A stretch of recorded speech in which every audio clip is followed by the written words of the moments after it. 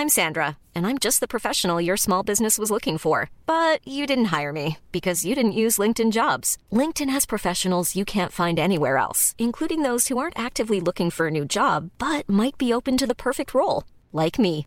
In a given month, over 70% of LinkedIn users don't visit other leading job sites. So if you're not looking on LinkedIn, you'll miss out on great candidates, like Sandra. Start hiring professionals like a professional. Post your free job on linkedin.com/people today. Burrow is a furniture company known for timeless design and thoughtful construction, and free shipping, and that extends to their outdoor collection.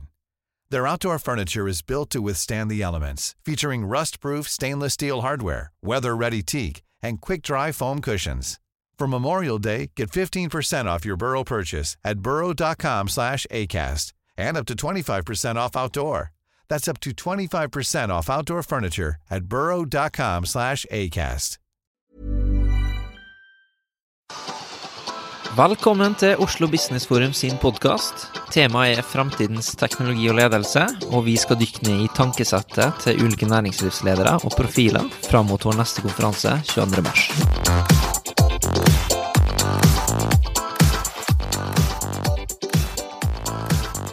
Eirik Normann Hansen, du tidligere Chief Marketing Officer i Creona.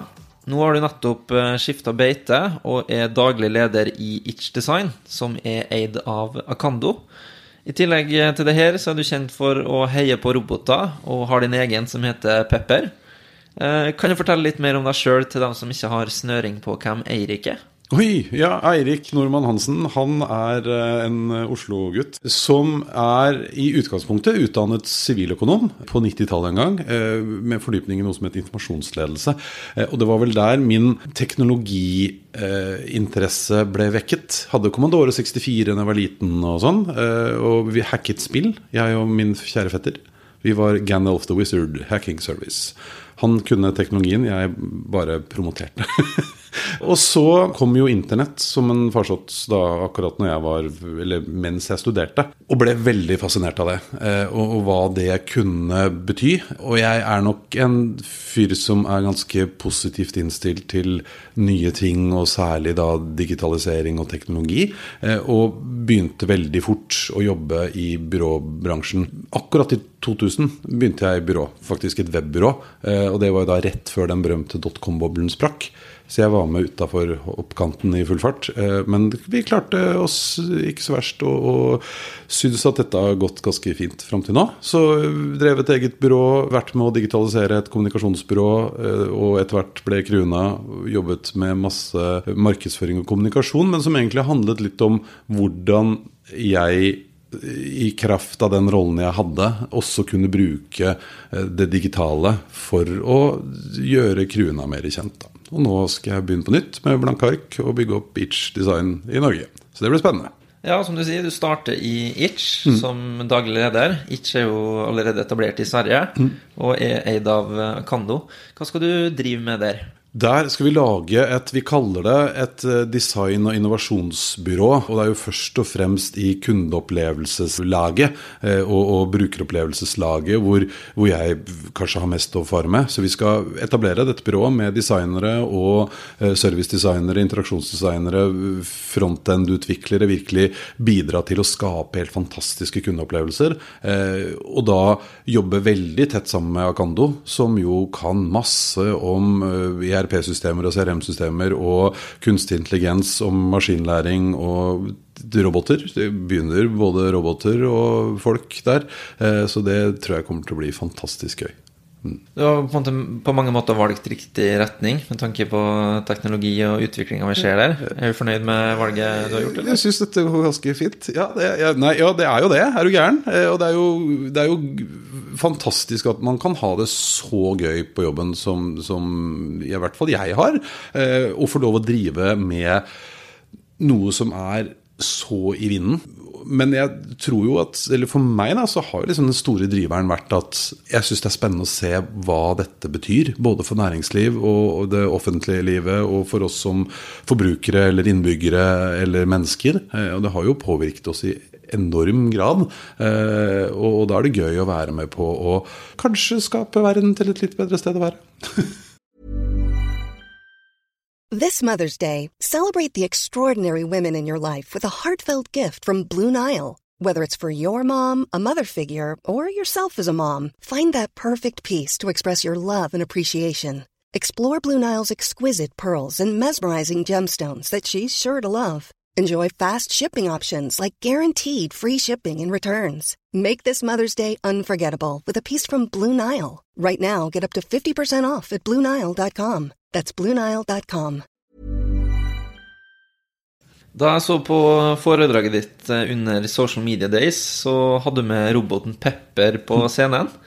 Kan du fortelle litt om hva Pepper kapabel til? Pepper, vet du, det første gang jeg faktisk har vært med på å kjøpe en ansatt. Man skal jo ikke drive med det, men det kan man jo nå. Og Pepper den første, så vidt meg bekjent, den første masseproduserte humanoid-roboten som kan programmeres til å gjøre en hel masse greier. Og det mye mer enn et leketøy. Man kan jo liksom få litt sånn, det jo veldig gøy, fascinerende med en sånn menneskelignende robot som beveger på armer og bein og blunker med øynene og veldig søt og charmerende. Men poenget at den jo proppa full av sensorer og kameraer og skannere og lasere og gud vet hva, altså ikke sånn Darth Vader-lasere, men til andre ting, for å skanne og måle avstander og sånn. Og den forstår veldig, veldig godt stemme, engelsk og fransk og japansk, og jeg tror ikke norsk ennå, men det kan man jo få den til å gjøre. Og den kan prate, og jo egentlig et slags interface I stedet for at du skriver på et tastatur og svaret kommer opp på en skjerm, så kommer det I form av tale og veldig sånn menneskelig gjort. I tillegg så kan jo Pepper kobles opp til internett og eksterne tjenester, være seg lagerstyring eller CRM eller hva noe enn det måtte være, og også kunstig intelligensplattformer som gjør at Pepper kan bli ganske smart. Så IBM for eksempel, med IBMs Watson, har jo gjort noen prosjekter hvor Pepper var med å stille, eller var jo Watson som stilte da diagnosene. Pepper jo da bare tolken, hva blir det? Ja, talerøret, som forteller hva Watson kom frem til innenfor, var det kreftdiagnostisering, tror jeg kanskje. Og det veldig, veldig spennende. Så det åpner jo opp for et helt nytt grensesnitt, et helt nytt møte mellom mennesker og det digitale.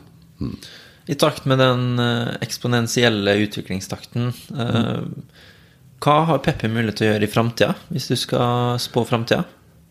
Det jo alltid gøy. Nei, altså det mest nærliggende som Softbank, da, som dette selskapet som står bak Pepper heter, så holder de nå på med storebroren til Pepper, som heter Romeo. Og Romeo har bein, Pepper har hjul, og kan gå, og kan gjøre fysisk arbeide. Og det et prosjekt som gjøres ikke først og fremst for å selge denne enheten sånn masseprodusert, sånn som de gjør med Pepper, men blant annet til bruk I helsevesenet, hvor de kan bistå med å gjøre oppgaver som kanskje menneskene kan få slippe å gjøre, og heller bruke tid på å ta seg av pasientene, som å servere og rydde og gjøre sånne ting. Samtidig som denne roboten, da, fordi den forstår hva du sier og kan prosessere ting koblet opp til andre systemer, kan være en veileder eller en samtalepartner eller hva det enn måtte være. Så det tror jeg den nærmeste. Jeg tror vi kommer til å se sånn Pepper-ish type teknologi og roboter I enkelte kontaktpunkter I hva heter det for noe? Handel, eller serveringsverden, altså McDonald's for eksempel, drive-thru, kunne jo fint vært en Pepper I stedet. Det trenger jo ikke heller å være den fysiske roboten. Det kan jo være softwaren til roboten som du bare prater med. Det tror jeg kommer til å skje I veldig stor grad, og mange steder så har jo roboter allerede kommet mer eller mindre smarte for å bli, helt klart. Man snakker jo om automatisering og robotisering, og som du sier så kommer de til å ta over en del oppgaver som vi mennesker gjør I dag. Hva tror du det vil ha å si for samfunnet vårt, Erik? Vet du hva, det et veldig stort spørsmål, og et veldig spennende spørsmål, og nå har det vel etter hvert blitt litt sånn to retninger. Det stod en veldig interessant artikkel I DN I helgen, I helgen, tror jeg var helgen, som kanskje var litt mer pessimistisk. Noen som mente at da kom veldig, veldig, veldig mange millioner mennesker til å bli arbeidsledige, mens andre peker jo på at slapp av folkens, det gikk jo bra under den industrielle revolusjonen. Det skaper flere arbeidsplasser enn det tar bort. Jeg tror det veldig veldig vanskelig å si hva som kommer til å skje. Det som nok helt sikkert at dette kommer til å gå ganske fort, og det har jo allerede begynt. Men det erstatter jo også helt andre. Altså en ting yrker som veldig repetitive og kanskje ikke krever lang og tro tjeneste og høy utdanning, men det har jo også gjort seg gjeldende på andre områder. Altså aksjemeglere har jo fått kjørt seg. Jeg tror man kommer til å se det i et mye større omfang, og fordi teknologi blir billigere, og fordi det lettere å implementere og lettere å rulle ut, så kan det nok, og det vel det denne artikkelen i helgen pekte på, gå forferdelig fort. Så jeg tror at hvis vi nå bare sitter og snakker om at alt kommer til å gå åt skogen, så gjør det jo antagelig det. Men hvis vi begynner nå å prøve å forstå så godt vi kan hva dette kan bety, så tror jeg vi bedre skodd til å takle den omstillingen. Så det en annen diskusjon oppi dette også, det jo hva slags samfunn har vi lyst til å ha, med eller uten roboter. Jeg tror ikke vi gjør det lurt i å stikke huet i sanda og bare forby og finne ut av hvordan man skal unngå at dette kommer, for det kommer til å komme enten vi vil eller ikke. Men jeg tror nok at man skal liksom ta den utfordringen på alvor, og at det ikke bare handler om teknologi og ikke-teknologi, men det et samfunnsspørsmål også, som jeg vet ikke svaret, men det blir veldig gøy å være med på, og interessant og utfordrende å være med på den utviklingen. Men at det kommer til å få stor innvirkning på samfunnet vårt, det tror jeg helt sikkert. Sett at teknologien faktisk tar over langt flere arbeidsplasser enn det vi klarer å gjenskape det med og erstatte med for mennesker, og sette andre mennesker i andre roller. Hva vil løsningen være for de arbeidsløse? Enkelte trekker frem borgerlønn som et alternativ. Kan du se for deg det, eller? Det kan jo godt hende at det en overgangsperiode kan være en løsning. Som jeg sa, jeg tror det viktig at vi nå ikke setter oss ned og bare snakker om hvor ille det kan gå, eller hvor bra det kan gå. Jeg tror at vi må ta sånne spørsmål også på alvor, og at det kommer til å være en del ressurser som kan bli nærmest litt overflødig i en periode, vel helt sikkert. Noen må omskoleres. Jeg tror at allerede nå må man begynne å se på utdanningssystemet vårt og utdanningsfokuset. Altså vi trenger flere som også kan programmere og lage og styre og ordne med roboter og kunstig intelligens og alt som har med det å gjøre. Og da det kanskje fint at noen begynner å legge til rette for det. Og så, ja, jeg vet ikke. Borgerlønn kanskje. Jeg håper jo at vi klarer å være litt smartere enn som så da. For det ikke noen løsning, det ikke noe langsiktig løsning å gi alle sammen gratis penger? Nei, det det vel definitivt ikke. Ja. Kan være veldig hyggelig da, kan vi ha masse fritid sammen og gå og spise is og... Nei, jeg tror ikke det løsningen. Og jeg tror at det ligger litt i menneskets natur også å ønske å bidra med noe. Og det vel litt det som liksom, historien har vist tidligere, at når sånne endringer skjer, så vil noen også se noen muligheter. Utfordringen nå vel kanskje at det kan gå litt fort, så man får et relativt stort problem veldig fort med en gang, og så kan det være litt vanskelig å løse opp i den floken, men jeg tror det handler om kunnskap om hva som i ferd med å skje, legge til rette for omskolering og utdanning. Jeg tror at det som kanskje kan være litt annerledes nå, så man vel også muligens så litt spor av når oljeindustrien fikk seg en knekk, at man får en litt annen type arbeidsledige, også veldig høyt utdannede, ressurssterke mennesker, som nok har det litt mer i seg og ville prøve å finne på å løse dette på et vis, da, søke muligheter. Så verden kommer jo ikke til å stoppe opp. Og så igjen, så tror jeg det handler litt om hva slags samfunn vi som mennesker har lyst til å ha. Vi jo midt inne i den 4. industrielle revolusjon. Det har jo vært 3 før nå, og vi har jo kommet oss gjennom det, men det har svidd litt. Ja. Vi forberedt på omstillingen som skjer nå? Nei, det jeg frykter da. Det det jeg frykter, at man nå kanskje støtter seg litt for mye på at dette ordnet seg jo så fint de 3 foregående gangene. Må jeg ærlig innrømme at jeg har glemt at det hadde vært så mange av dem. Fordi konsekvensene kan nok bli litt større og litt raskere nå, eller vel I ferd med å bli det. Men jeg håper at man, litt som vi har sett I andre bransjer, ikke sant? Man fælt til å snakke om hva som kommer til å skje, hvor forferdelig det kommer til å bli, hvor vanskelig det og så må vi finne på måter å forby utviklingen, eller omregulere, eller hva nå enn det måtte være. Og det ikke løsningen. Så ja, det vanskelig, og vi vet ikke svarene, men jeg tror man må begynne å fokusere på det som faktisk skjer, og ikke minst på alle de positive tingene. Ikke sant? Det utrolig mange bra ting med automatisering og robotisering og kunstig intelligens og maskinlæring også, og hvis man kan utnytte det på en smart måte, så tror jeg det I det lange løp vil gagne oss. Det blir jo mer behagelig å være menneske når vi slipper å gjøre de kjedeligste oppgavene, repetitive oppgavene. Du jo glad I teknologi, Erik, og du har fått en chip inn I hånden. Den bruker du blant annet til å åpne døra og bruke printeren med. Du har også hjemme fullt av duppedingser og teknologiske nyvinninger, sånn sett så jeg jo langt frem der. Hvilken betyr mest for deg nå, hvis du skal velge en dings eller teknologi, eller... Vanskelig spørsmål. Ja, for her vi inne på litt forskjellige kategorier da. Noe veldig gøy, og det kanskje best fordi det gøy, mens andre tenderer vel til å være mer nyttige. Men det jeg veldig fascinert av om dagen, det altså sånn type Amazon, Alexa og Google Home og altså stemme og personlige, hva heter det for noe, assistenter, og fordi at det begynner å funke så bra.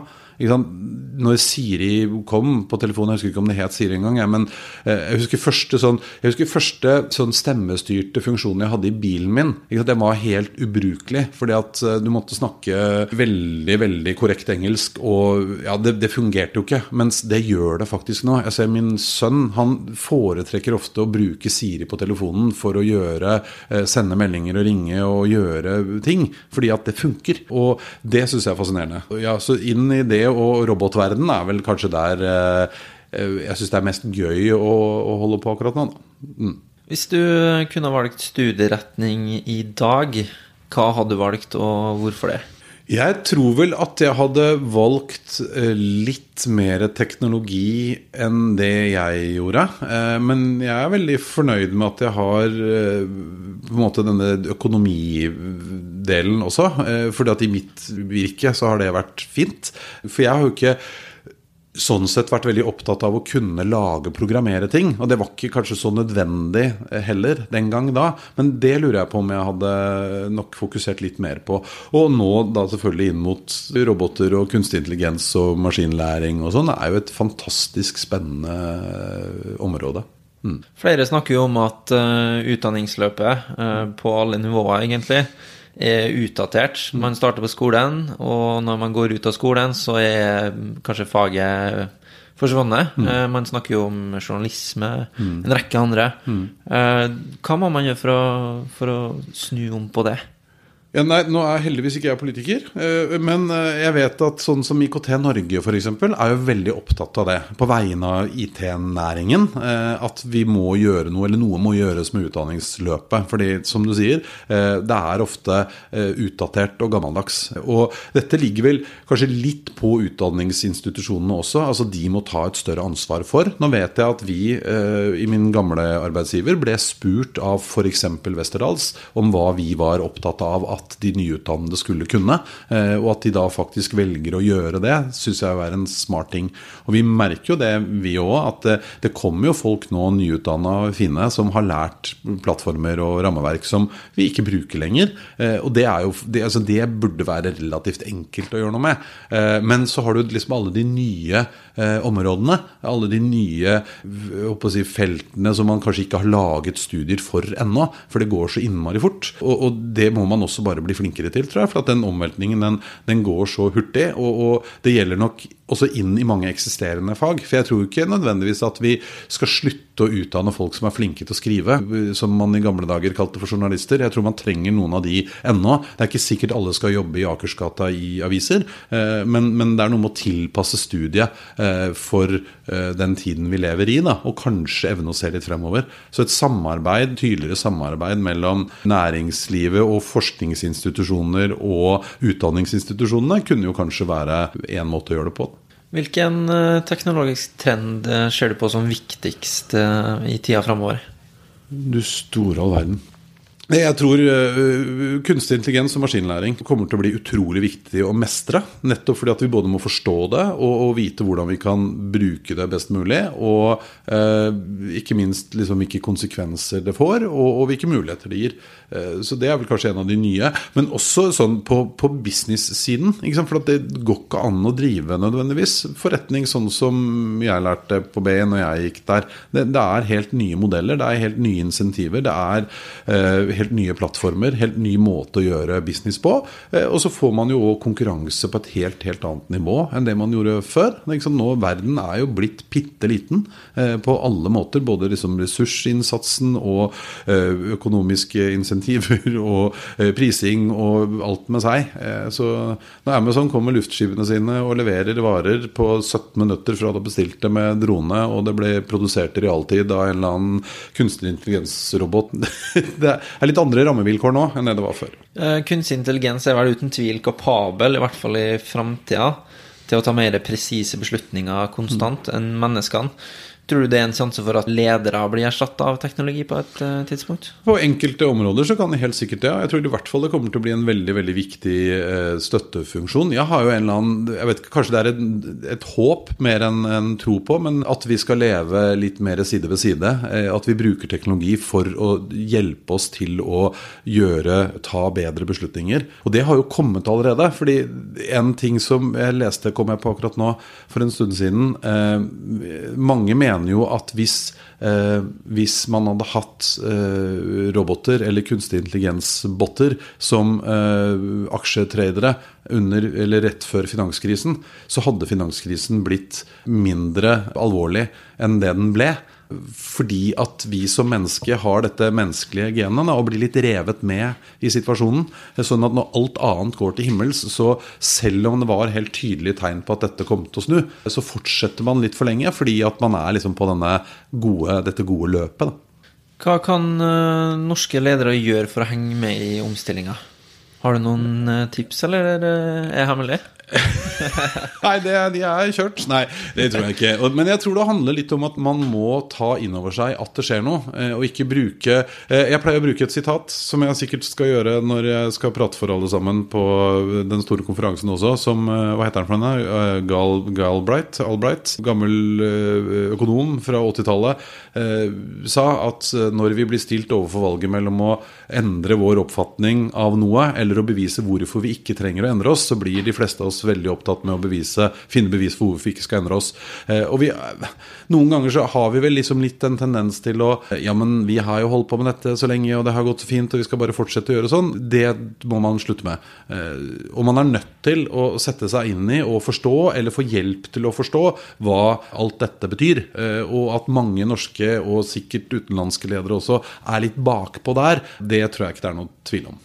Hvis vi snakker litt om god ledelse og godt lederskap, hvilke kvaliteter bør en leder ha, synes du? Jeg skulle ønske jeg var ledelsesprofet, men det jo ikke.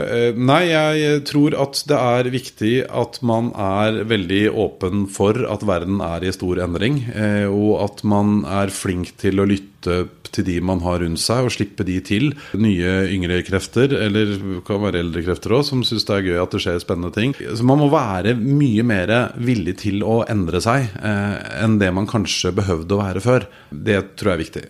Og det innebærer at man trenger å spille veldig, veldig mye på andre, for det skjer så mye så fort hele tiden at man klarer det ikke selv. Hva din viktigste lærdom som leder? At det alltid noen som mye flinkere enn meg, og de må jeg alltid passe på å la få utfolde seg, og slippe til, og lytte til, og bli inspirert av. Jeg tror det veldig, veldig farlig hvis man går rundt og tror at man som leder den som vet og kan alt, og det finnes utrolig mange dyktige ledere som flinke til å få med seg menneskene sine, til å skape nye løsninger, nye forretningsmodeller, komme videre i en bransje som kanskje utsatt for store omveltninger, og så videre og så videre. Så jeg tror det kanskje en grunnleggende ting. Innse at det mange flinke folk der ute som man må få slippe til. Erik, har du noen forbilder, eller noen du ser litt opp til når det kommer til teknologi eller ledelse?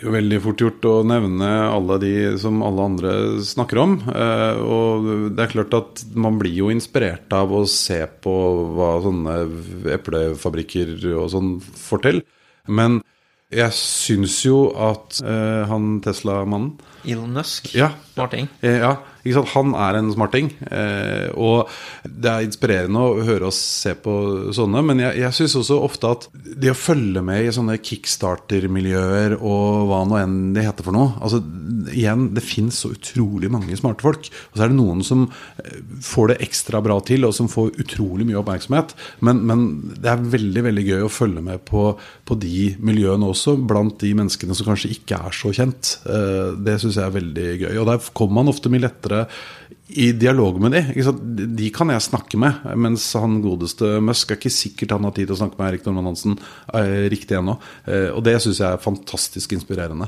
å bare se nå i egne rekker. Nå har jeg begynt i ny jobb, altså i Itch Design så det jo Norge, så det bare meg, men jeg sitter jo og deler kontor med 250 Akando-mennesker, og der det mye smartinger altså, og det å høre på hva de får til og hva de tenker og hva de tror, det synes jeg inspirerende. Flere av dem vi har snakket med tidligere trekker frem at samarbeid på tvers av avdelinger kommer til å bli viktig i årene fremover. Vi har en del store organisasjoner som nødt til å omstille seg.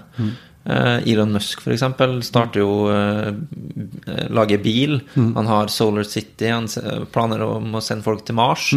Han gjør masse forskjellig, og det henger litt sammen på et vis. Alt jo drevet av elektrisitet, kanskje ikke de rakettene, men tror du det viktig, eller? Å kunne samarbeide på tvers, eller det trenden?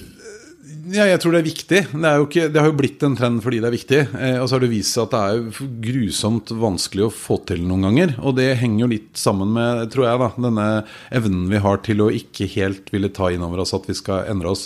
Vi har jo snakket om å bryte ned disse siloene nå i mange, mange år, og Gud bedre meg hvor vanskelig det har vist seg å være. Det ikke så lett, og det holder ikke at man har sånn firmasamling 2 ganger i året hvor IT og salg og marked og ledelse møtes og forteller hverandre hva de driver med. Det ikke den type samarbeid man holder på med. Hos min tidligere arbeidsgiver, Creuna, så var jo det, liksom, det å bli et integrert byrå var jo noe av det viktigste vi drev med, nemlig det å få alle disiplinene til å jobbe sammen på kryss og tvers for å skape de aller, aller beste løsningene. Og det samme må bedriften gjøre.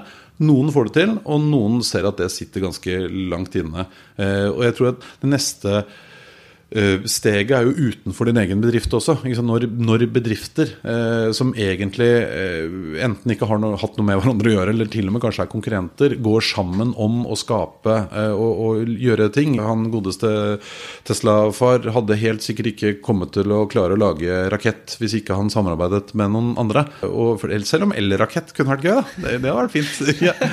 Nå må bare lade jævlig lenge. Men, så jeg tror det helt avgjørende.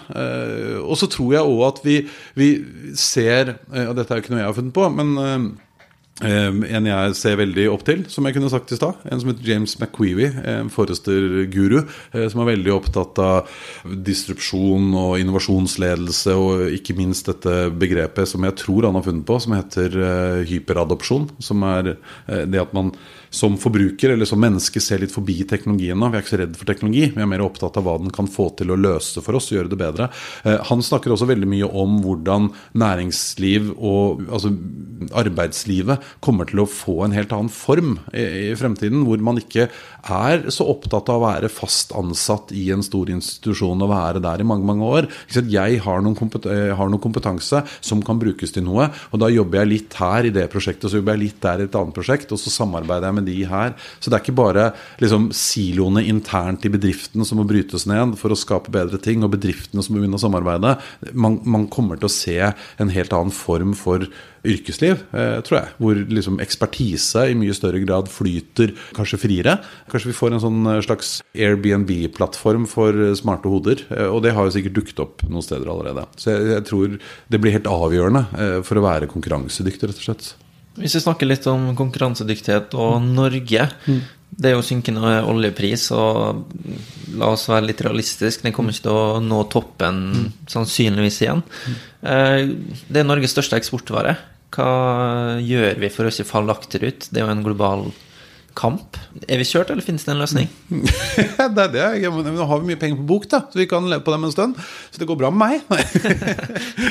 Neida, jeg tror at det skjer jo veldig, veldig mye spennende, og den nest største næringen, så vidt jeg vet, i Norge etter oljen, selv om det er relativt mye mindre, er vel fiskeriverden. Det er jo alt Norge bidrar med, liksom fra oppdrett til foredling i andre enden. Og det skjer jo masse nyvinning og innovasjon der.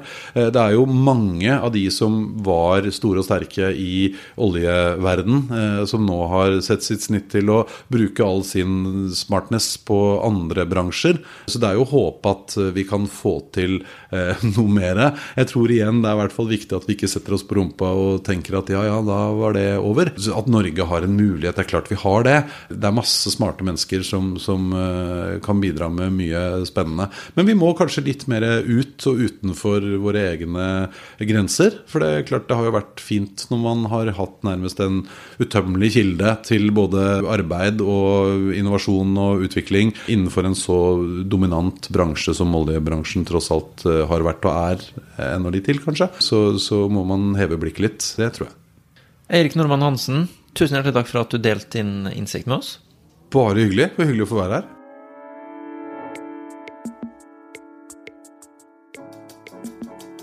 Oslo Business Forum sin podcast hører du ukentlig.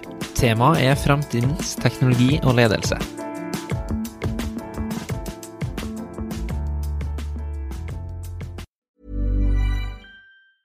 A lot can happen in 3 years, like a chatbot may be your new best friend. But what won't change? Needing health insurance. United Healthcare Tri-Term Medical Plans, underwritten by Golden Rule Insurance Company, offer flexible, budget-friendly coverage that lasts nearly 3 years in some states. Learn more at uh1.com. Hey, it's Danny Pellegrino from Everything Iconic. Ready to upgrade your style game without blowing your budget? Check out Quince. They've got all the good stuff, shirts and polos, activewear, and fine leather goods, all at 50 to 80% less than other high-end brands. And the best part? They're all about safe, ethical, and responsible manufacturing. Get that luxury vibe without the luxury price tag. Hit up quince.com/upgrade for free shipping and 365-day returns on your next order. That's quince.com/upgrade.